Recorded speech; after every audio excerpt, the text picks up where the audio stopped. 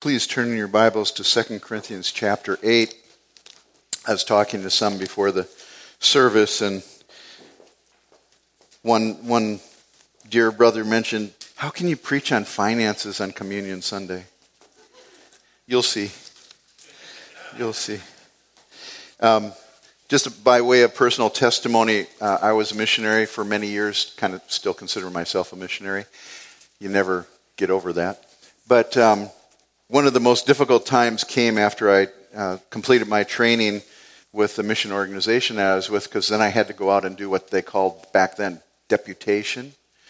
And I'm just a guy from the east side.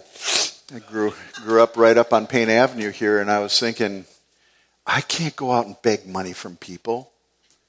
And it really threw me for a curve, because I knew I needed finances to be supported while I was overseas doing the work, and yet I didn't want to ask people to give me money. Well, by God's grace, He brought a veteran missionary into my life that corrected my thinking and said, what a fool. You're just a fool. Why do you think that you're asking money for yourself? You're being sent out by a church to do God's work, and what you're doing is giving people an opportunity for the privilege of helping you to do what God has called you to do. They're participating with you in the gospel.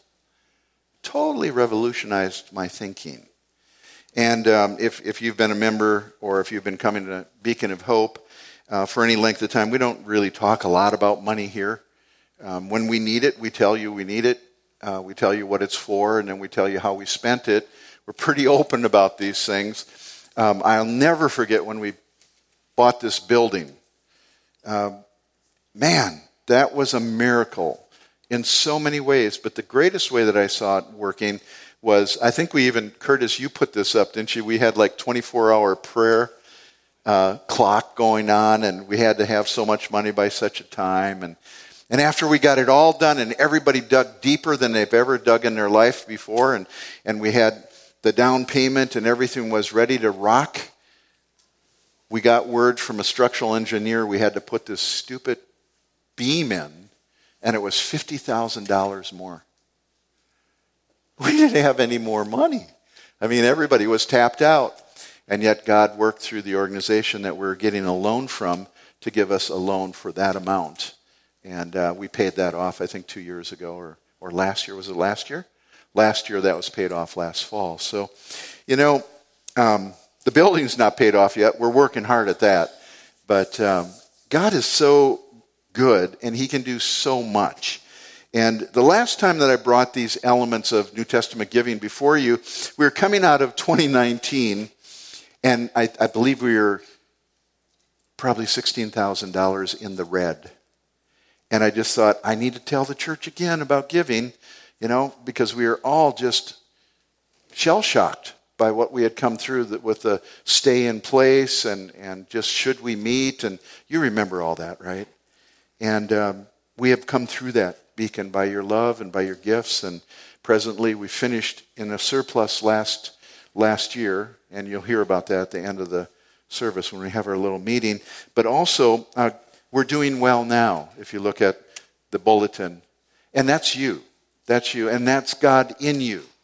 And I feel and think that God is preparing us for something. I don't know what it is yet. I'd like to say, we're going to buy the Kmart down on the corner here and have enough room for classrooms and everything. I don't think so. I heard today they want 10 million's not enough. The guy just wants to lease it out. It's been empty for years, so maybe we'll just wait a couple more years and he'll beg us to take it for a tax write-off. I don't know. But all I want to say is that you, Beacon, have done a marvelous job. You continue to do a marvelous job. We're able to meet all of our vendors' bills. We've never been in arrears on our bills. I've never missed a paycheck. And I honestly, you're just marvelous. So thank you very, very much. And I don't want you to think that this is a sermon about, okay, dig deeper. I want you to really cough up the money now. No, okay? Philippians, that portion that I read to you, is a good example. And 2 Corinthians chapter 8 really is talking about the Philippian church. It says the churches of Macedonia, but Philippians is part of that. And I'll tell you that that's part of this background here. In Philippians 1:3, which we read, Paul expresses his intense love to that church, saying, I thank my God in all my remembrance of you, always offering prayer with joy in my every prayer for you all, in view of your participation in the gospel from the first day until now, because he was grateful for their participation in the gospel. Their participation.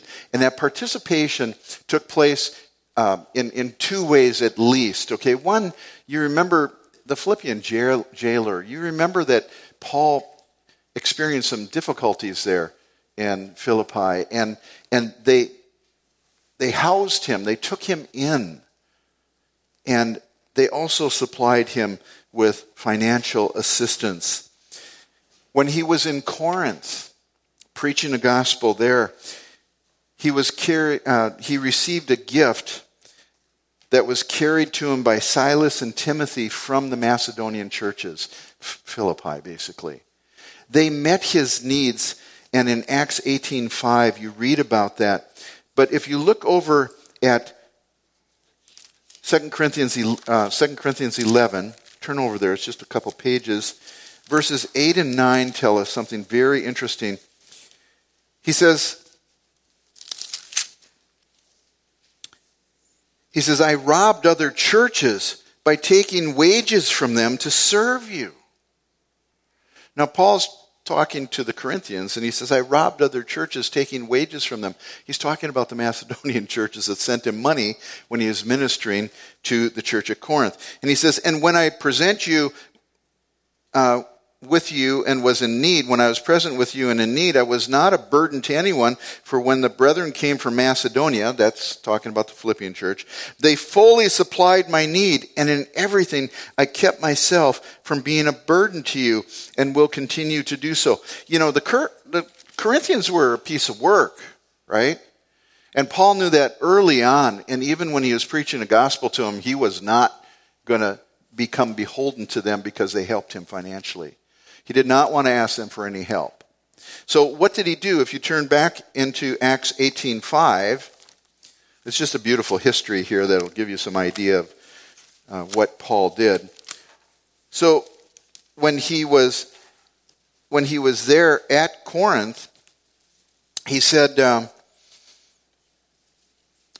that's when he actually he ran out of money, okay? I mean, let's just be realistic here. I won't use Bible terms here. He was broke. He didn't have any money for food, so what did he do?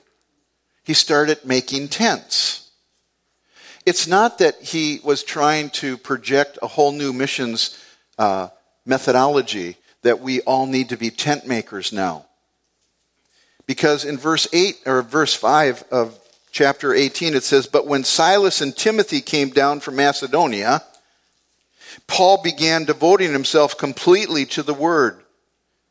Okay? So he made tents because he had a need, and he used his own livelihood to do that for the time being, to bridge the gap in between the gifts that the church from Macedonia sent him.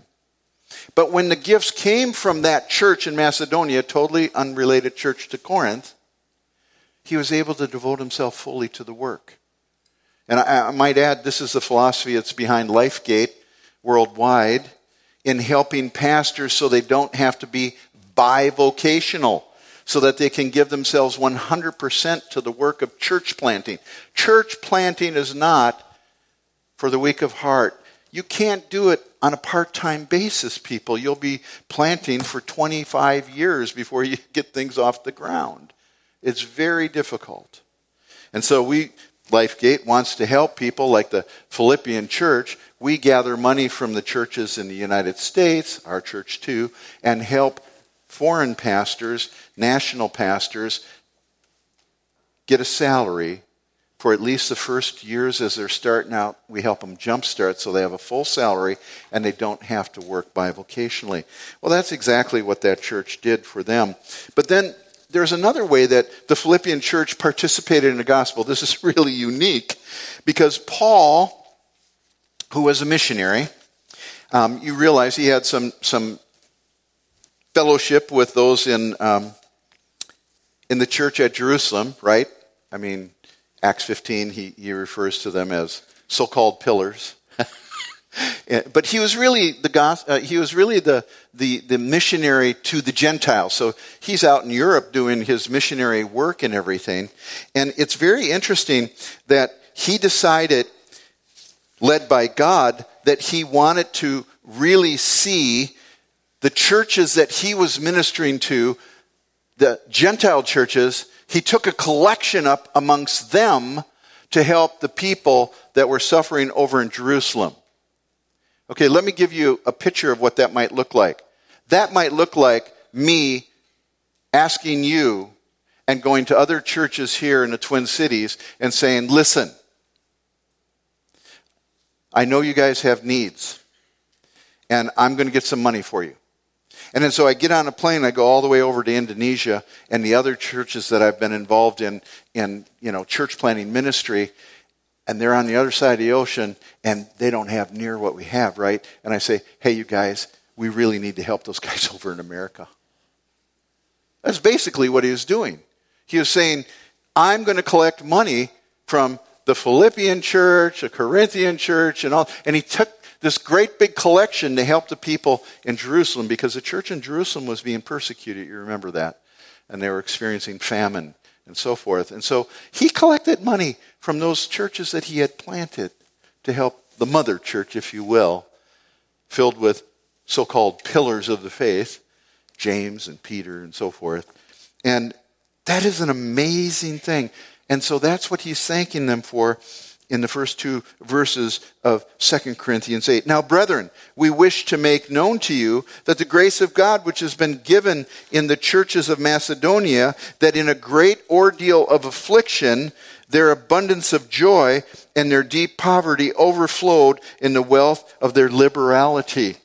He's saying, kudos to these churches who are the poor churches suffering persecution themselves and in a state of poverty, who gave money to help the church over in Jerusalem. That's an amazing, amazing thing. And so in those two ways, Paul's thanking them. And I'm so glad that we have chapter 8 of 2 Corinthians, because in it there are some very, very pertinent elements that teach us Paul's view, and I would say God's view, of giving according to the New Testament. So with that introduction, I'd like to just read 2 Corinthians 8, 1 through 9, and then open in prayer. Now, brethren, we wish to make known to you the grace of God which has been given in the church of Macedonia, that in great ordeal of affliction, their abundance of joy and their deep poverty overflowed in the wealth of their liberality. Paul's using the Macedonian church as a goad to the Corinthian church, because the Corinthian church had promised to give towards this collection, and they were kind of waffling a little bit. So he's doing this with a purpose behind it. Verse 3, for I testify that according to their ability and beyond their ability, they gave of their own accord, begging us with much urging for the favor of participation in the support of the saints in Jerusalem. And this, not as we had expected, but they first gave themselves to the Lord and to us by the will of God. And so we urged Titus that that as he had previously made a beginning, so he would also complete in you this gracious work as well. So Titus is collecting the offering. But just as you abound in everything, in faith and utterance and knowledge, remember it's a Corinthian church, and in all earnestness in the love we inspired in you, see that you abound in this gracious work also, this collection. I'm not speaking this as a command, but as proving through the earnestness of others the sincerity of your love also. I want you to be just like the Macedonian churches. Verse 9, for you know the grace of our Lord Jesus Christ, that though he was rich, yet for your sake he became poor, so that you, through his poverty, might become rich. Let's pray. Our gracious Heavenly Father, we thank you for these examples that you've provided for us, displays of the way things work and should work within the church, the local church of the New Testament, born on Pentecost Sunday, Father, so long ago, and who will be taken up as your bride at the rapture. Oh God, what a privilege it is to be a part of this era, the church age. Father, help us to live accordingly. Help us to be all in. And help us to be all in with joy. In Jesus' name we pray. Amen. So I want to give you these 10 facts or 10 elements of New Testament giving from the Bible that you can just use them as a way to evaluate your own giving, which will either affirm or convict you. I mean, that's the bottom line, right? And I consider this my responsibility as your pastor to build you up, to edify you with these kind of things. The Word of God is given to us for reproof and for correction and for encouragement. So hopefully this sermon will do just that. The very first thing that we learn from 2 Corinthians chapter 8 is seen in the first verse. Now, brethren, we wish to make known to you the grace of God. The grace of God. Poverty and persecution were a common experience for the believers in the churches of Macedonia. And yet, in the midst of that kind of trial, the grace of God was displayed through their giving. Through their giving. All genuine giving comes ultimately from God and is a display of His grace at work in the heart, which motivated them to amazing generosity. Amazing generosity. The natural tendency within the heart, all of our hearts, is to retain what we have. We've worked hard for this. I'm not just going to give it away. Are you serious? We were extra careful to make sure that we have enough, right? And not to give away the hard-earned money that we've accumulated. Well, the Philippians portray a different story to us. And it's supernatural. It's operating on the basis of grace. And so we have always and can always be sure, when we're moved to give, even sacrificially beyond what we think we can afford, it's the work of the Lord in our hearts, and it is a sign of God's grace working there. Okay? Now, I don't know about you, but I've been challenged on this a couple different times in my life where I didn't think that I could do it. And I was being called to give more than I thought I could actually do. In one case, it was through prayer. I could not even pray for the things somebody asked me to pray about. I didn't have the faith. I wasn't being selfish or anything. I just didn't get it. I didn't have the faith to trust God to ask Him for the very thing that I was challenged to ask Him for. And He brought me up short. Because in a very quick time, that prayer request was answered, and I didn't get a chance to rejoice in answered prayer. And He brought me up short. He said, Stephen, I don't need you. But that's your loss, not mine. What it was for is praying for a twin-engine plane to replace a little Cessna airplane that we had on the mission field. And the twin-engine plane was going to be like an astronomical cost to poor missionaries. And I just didn't have the prayer or the faith to pray that prayer. And within 3 months, all the money came in for that twin-engine plane. And that flew us in and out of Taliabo for years after that. And every time I got on that plane, the Lord just tapped me on the shoulder and reminded me again, thank you, Lord, thank you, enough. So remember that. New Testament giving is based in grace, okay? Secondly, it should not be hindered by bad times. There's nothing that can hinder New Testament giving. They gave in a great ordeal of affliction, according to verse 2. The Philippians were under constant persecution for their faith, and yet even in the midst of their great ordeal of affliction, the believers gave generously. They gave in opposition to the proportion of their difficulties. Remember, the Philippians, or in Philippi, that's where the government took Paul and threw him into jail. That's where they were at, right? And so they weren't pro-gospel at all. The New Testament giving does not wait for circumstances to get better before giving. The Philippian church could have reasoned like this. Well, let's just wait until things settle down a little bit. Let's not get crazy here. We got to take care of ourselves. They didn't think like that.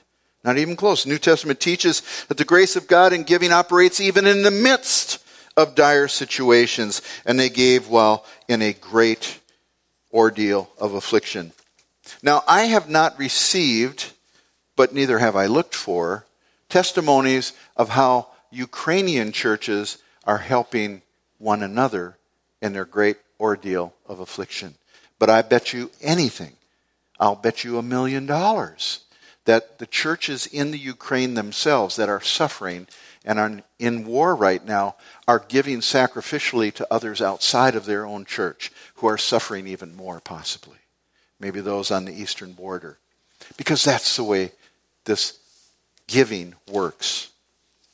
So it's based in grace, and difficult situations should not hinder it. Thirdly, it is accompanied by joy. And I love this. It says in verse 2 that they gave and experienced abundance of joy. An abundance of joy. Do you know why they were joyful? Well, first, they were filled with the Spirit. Joy is a fruit of the Spirit, right? But it's because they weren't bound up with the things of the world. God had such a grip on their hearts that they just released. Their giving wasn't done out of drudgery or coercion or a sense of obligation. They weren't afraid that God was going to punish them if they didn't give. They weren't even afraid that Paul wasn't going to like them if they didn't give. That didn't even enter their mind. The grace of God was moving and motivating them to give, and so they experienced the joy of God, which is a marvelous thing, in spite of their situation, right? So fourthly, it would not be hindered by low economic standings either, because their giving came out of their deep poverty, and it overflowed, again in verse 2. They gave out of their deep poverty. One must get financially squared away first. No. Now I know that I'm talking to a group of folks. We're mostly blue-collar people, right? We're not in the 6-digit figures here. We're not hundreds of thousands of dollars a year that we're getting, most of us. That does not mean that should affect our giving. Okay, somebody stole my water. Never mind. But the truth of the matter is, we can give even if we have little. Thanks, Joe. I appreciate it. We can give even if we have little. We don't have to get to a certain financial level before we can start giving. Why do I say this? Because I've heard it. I've heard people say, Pastor, I know that was a great sermon on giving and everything, but I need to get it together first a little bit. I can't see giving at this point. That's not the way to look at it. I'm so glad for this teaching in 2 Corinthians 8 and 9. It goes on because it shows that they were able to give out of their poverty. Do you know that word for poverty means destitution? It actually says, the Greek word actually means to cower or crouch down and be stricken, powerless to enrich themselves. So I'm thinking they probably had a stay-at-home mandate on them and they couldn't go to their jobs. Or they got fired from their jobs because they didn't get vaccinated. Something happened. They were stricken with and powerless to enrich themselves. Seems the rich in the world sometimes find it difficult to relate to the destitute and the needy, but I've found that those who have experienced poverty often have more empathy for the poor and they give more generously. The Philippian church gave out of their deep poverty, not their abundance, right? An example of giving out of abundance would be Bill Gates granting Beacon of Hope $100,000. What's that to Bill Gates? To us, it's like, yes. Okay? Or even $1 million, right? We're talking billionaires here. Even $1 million. It's nothing to Bill. To us, it would be outrageous, but to Bill, it's nothing. That's giving out of abundance. They didn't do that. They gave out of their poverty. Fourthly, it should not be hindered by low economic standing. Fifthly, it is guided by single-mindedness. Single-mindedness. They gave with a wealth of their liberality. Now that's Bible speak, and I want to break it down for you because it's really talking about being deliberate in our giving. See, all these are applicable to us. We can just take these and say, am I doing this? Am I doing it like this? Do I have this attitude? And just check ourselves. So it's guided by single-mindedness. The Macedonians' wealth was not in finances, but in liberality. They are very rich in liberality. What does liberality mean? Well, that word can be translated sincerity, or they're rich in sincerity. Well, I am too. My mom used to say that the road to heaven is paved with good intentions. She always said that when I was doing something wrong. The same word translated simplicity or singleness of mind in 2 Corinthians 11:3, where Paul was warning the believers to remain focused on Christ, devoted to Christ, single-minded. Okay? He was fearful that they would be robbed from the simplicity, same word as liberality here, from the simplicity that is in Christ, the single-mindedness, the deliberateness, if you will. They weren't distracted by the riches of this world. In the hearts of the wealthy, there's often a conflict between their ability to give and their desire to keep. Now, you do realize that that word rich is really relative. I'm dropping into postmodernity here now, okay? We're on a sliding scale of gray here. We don't know exactly who that is. When I lived in Indonesia, I was fabulously wealthy, making $700 a month, okay? But to the Indonesians, right, I was wealthy. And it was really hard because we were taught in our orientation classes that we had to go to the pasar, the marketplace, and we had to bargain. And I'm like, I'm going to bargain over a T-shirt that costs like $2, and I'm supposed to bargain them down to like $1.50. $2 is nothing. Here's the $2. Thank you very much. Here's 50 cents because you were so kind. No. That's not the way it should be. The Macedonians were not double-minded. They were direct and deliberate in their giving.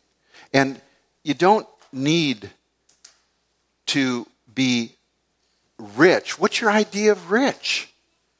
Where is the limit? I was rich in Indonesia, but I came back to Minnesota for a furlough, $700 a month. Not quite the same response. So richness is relative, right? And you see, the rich of the world can sometimes have a conflict between their ability to give and their desire to keep. Well, that fits to us too, wherever we are on that scale of richness. So when I say rich, don't just think of Bill. The Macedonians, in contrast, weren't double-minded, but rather sincere, singular, laser-focused in their intention to give. They were deliberate. And I think that's why Paul singled them out as an example to the Corinthians, because they were something else. They amazed even the Apostle Paul. And so he used them as an example. Number 6, it's proportionate. It says in verse 3 that they gave according to their ability. This is good stuff now. This is how the Bible always is, right? It's always balanced. It's never under or over balance. It's always perfectly in balance. And here you have that it's proportionate. The New Testament model of giving points out that the Macedonians gave in proportion to what they had, according to their ability. Look down to verse 12 of this same chapter 8. In verse 12 it says, "For if the readiness is present, it is acceptable according to what a person has, not according to what he does not have." How clear is that?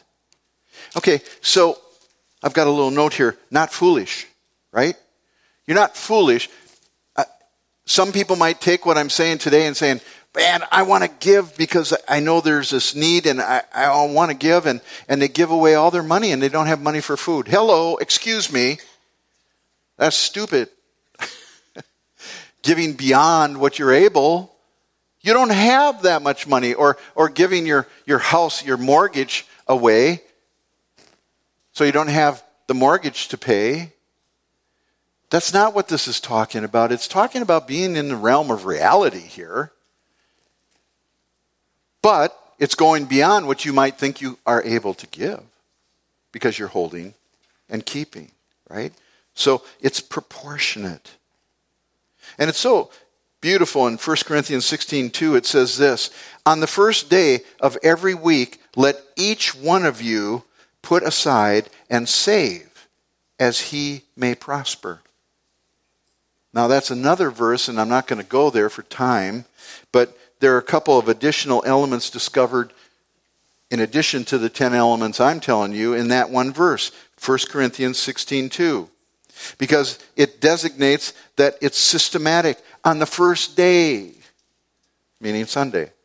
Okay? Put aside money on the first day. It's systematic giving. Secondly, there's a pattern to it. It was universal. Each of you, all of us are to be givers. Employed, unemployed, married, unmarried, young and old. And I know that Emma incorporates giving even in our Sunday school with our kids. We need to teach it when they're young. So it's systematic, it's universal, and its giving pattern was according to a plan. Put it aside and save. 10%? What? Tithing? Well, that's a great place to begin. And it's easy to identify because 10% is easy to take out. You know, if you make $10 a week, you give $1. You make 100, you give 10. Right? Make 1,000, you give 100. How hard is that? I use that as a baseline, if you will. But you don't want to stop there. Because for Bill to give 10% and for Steve to give 10% are totally different. For Bill, it ain't nothing, as they would say. Right? It's nothing. But to me, yep, it takes a chunk. But that's a good place to begin. And nobody prevents us from going more than that. It's not mandatory. I'll talk about tithing in a minute. Maybe I won't. So, tithing could be used to hinder generosity because it limits you to 10%. You can always give more. 7, it is sacrificial. They gave, we're back in chapter 8, verse 3, they gave beyond their ability. Now, Macedonians' giving was proportionate, but in a way that was sacrificial. They gave beyond their ability. It hurt. What they gave, it hurt. Maybe they decided to skip a meal every day in order to have a little bit extra more to give. That's what they're talking about beyond their ability here. It exceeded what they actually had to give, and so there had to be some sacrifice involved in it. Jesus praised the widow in Mark 12:42, for they all put in out of their surplus, he says, that's giving out of abundance, but she, out of her poverty, kind of similar statement, right, put in all she owned. She gave it the last of it. And what this does, Paul is just building up, stacking one descriptive noun after another, trying to get his readers, the Corinthians actually, to really truly understand the heart of New Testament giving and how important it is. It's not just slipping their hand into their pocket and taking out the smallest bill. Do you know that is human nature? The Taliabo did it. Who taught them to do that? When I say the Taliabo, I'm talking a primitive group of people that came to church in loincloths and no tops, right? But when it came time to give the offering, they'd put their hand in their pocket and they'd look at their bills and take 100 rupiah bill. Well, why didn't they give 1,000 rupiah bill? Gotta have enough for me, right? And stop just for a second just stop and lapse into reality here. Let's see. 90% for me, 10% for God. Seems a little out of sync, doesn't it? 90% for me, 10% for God. Well, they gave sacrificially. Giving is sacrificial. So you've got it based in grace. Even in affliction you give. It brought great joy. New Testament giving does. Even if you're poor, you keep on giving. It's got to be deliberate. You got to think about it and be committed to it. It's proportionate to what you have, not what you don't have. And it's sacrificial. So the eighth, it's voluntary. My little talk there about the 10%, 90%, and so forth, I am not promoting we must give 10% of our... There's no command in the New Testament to give 10%. In fact, free will offering is really the way of the New Testament. It's voluntary. They gave of their own accord. Verse 3. No outside pressure, no manipulation, making the believers to feel bad if they did not give. Okay? The Bible says so clearly at the end of verse 3, they gave of their own accord. Other translations state freely and willingly. They gave entirely on their own. It's volitional. I was going to talk about tithing here, and I'll just say this very quickly. If you study tithing, I want you to go to Leviticus 27, verses 30 through 32. And I want you to go to Leviticus 18, 21 through 32. And Deuteronomy 14, 22. And also 26, 12. And what you're going to see is that the total amount that the Israelite had to give was not 10%. It actually came to a total of 23 to 25%. Because it wasn't like New Testament giving, which is free will offering. It was a tax that they were taxed as part of the community of Israel. And it went to upkeep the building. It went to upkeep the priests and pay their salaries and so forth. It was a tax. It wasn't like what we think of giving as. And if you look at those verses, you'll see it. But some have taken the opposite position then and understand because it's not mandated that they don't need to give a tithe. I don't want you to think that using a tithe voluntarily is wrong or somehow excessive.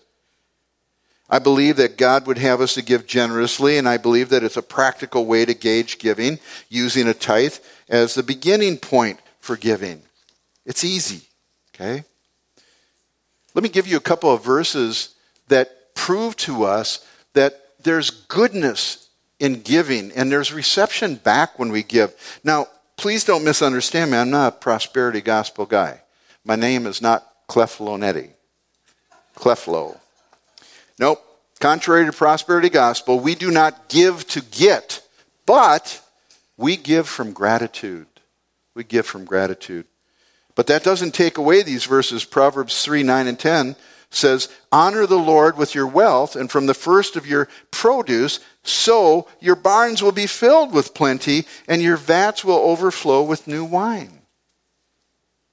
Or Luke 6:38 that teaches New Testament believers, give and it will be given to you.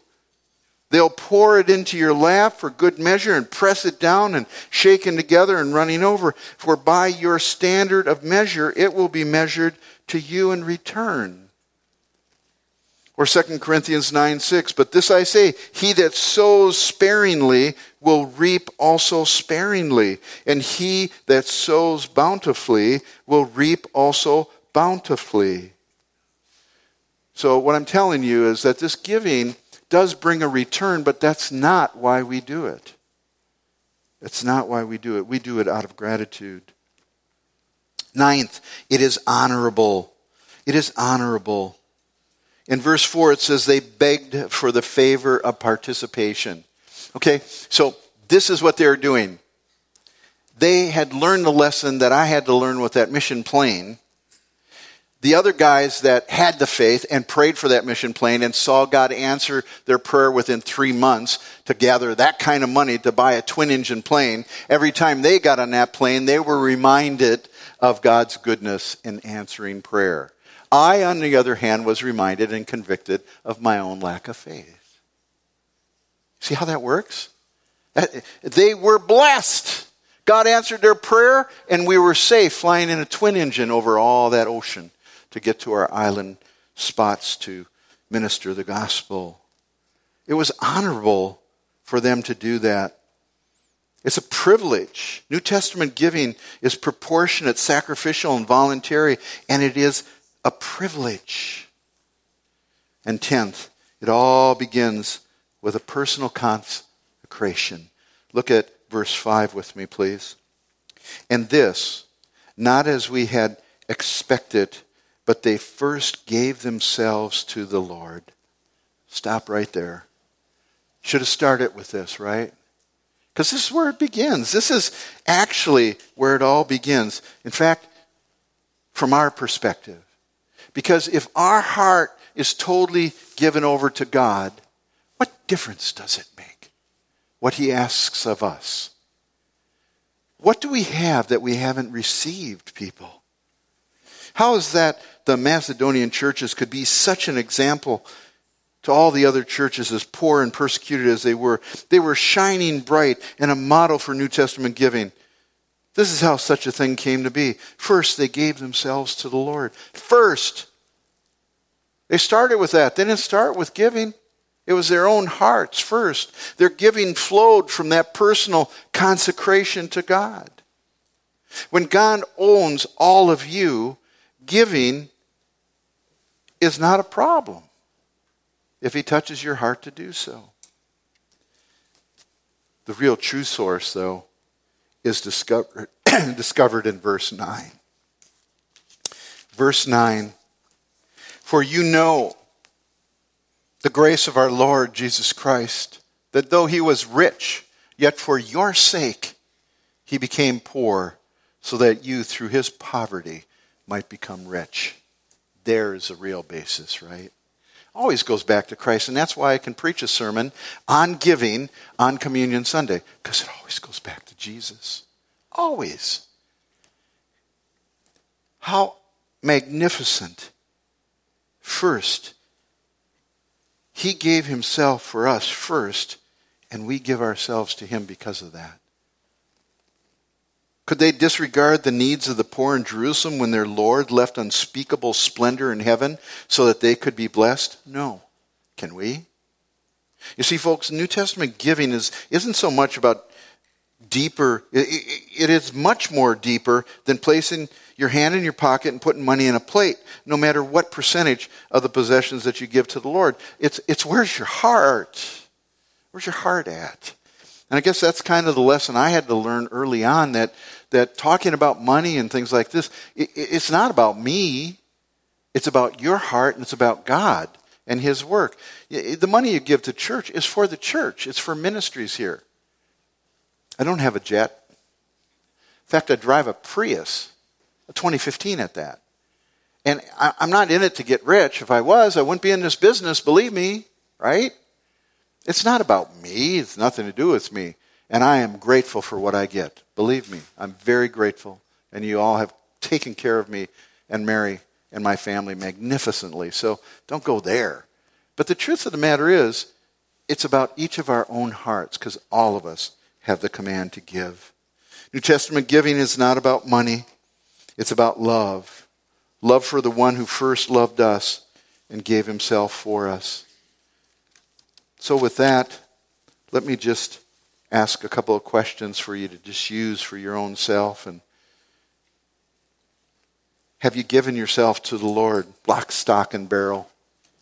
Do you realize that you have been bought with a price? You're not your own, even though you might think you are. And sometimes those of us have learned that lesson, drift back to it. So check your heart. are you all of God's? 1 Corinthians 6:19 through 20. Secondly, have you been intentional in your giving? Do you really think about how much you're going to give? Have you set it down systematically that you're going to give this much each week and then put it into play? Thirdly, have you ever given sacrificially till it hurt? Have you ever been challenged to give more than you thought you could? And if you have, I'll bet you anything you were blessed in a proportionate manner or more when you did that.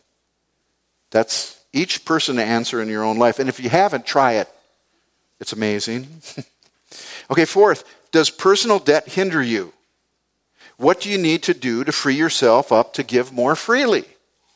If debt is really hounding you, then do you have a plan in place to deal with that debt so you'll be more free to give?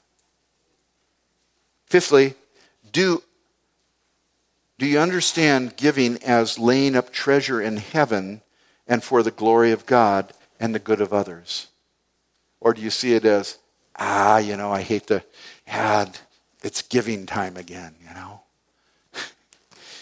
I listen to public radio, believe it or not, and I loathe the time where they start their ramp up to become subscribers, It's just like, I'll go listen to something else for a while, for this month, while we get through this here. That's not the way to look at giving. Number 6, will you examine your heart in the area of giving and trust Him to help you understand His way of giving in the New Testament? And by that I would say, listen to this sermon over again.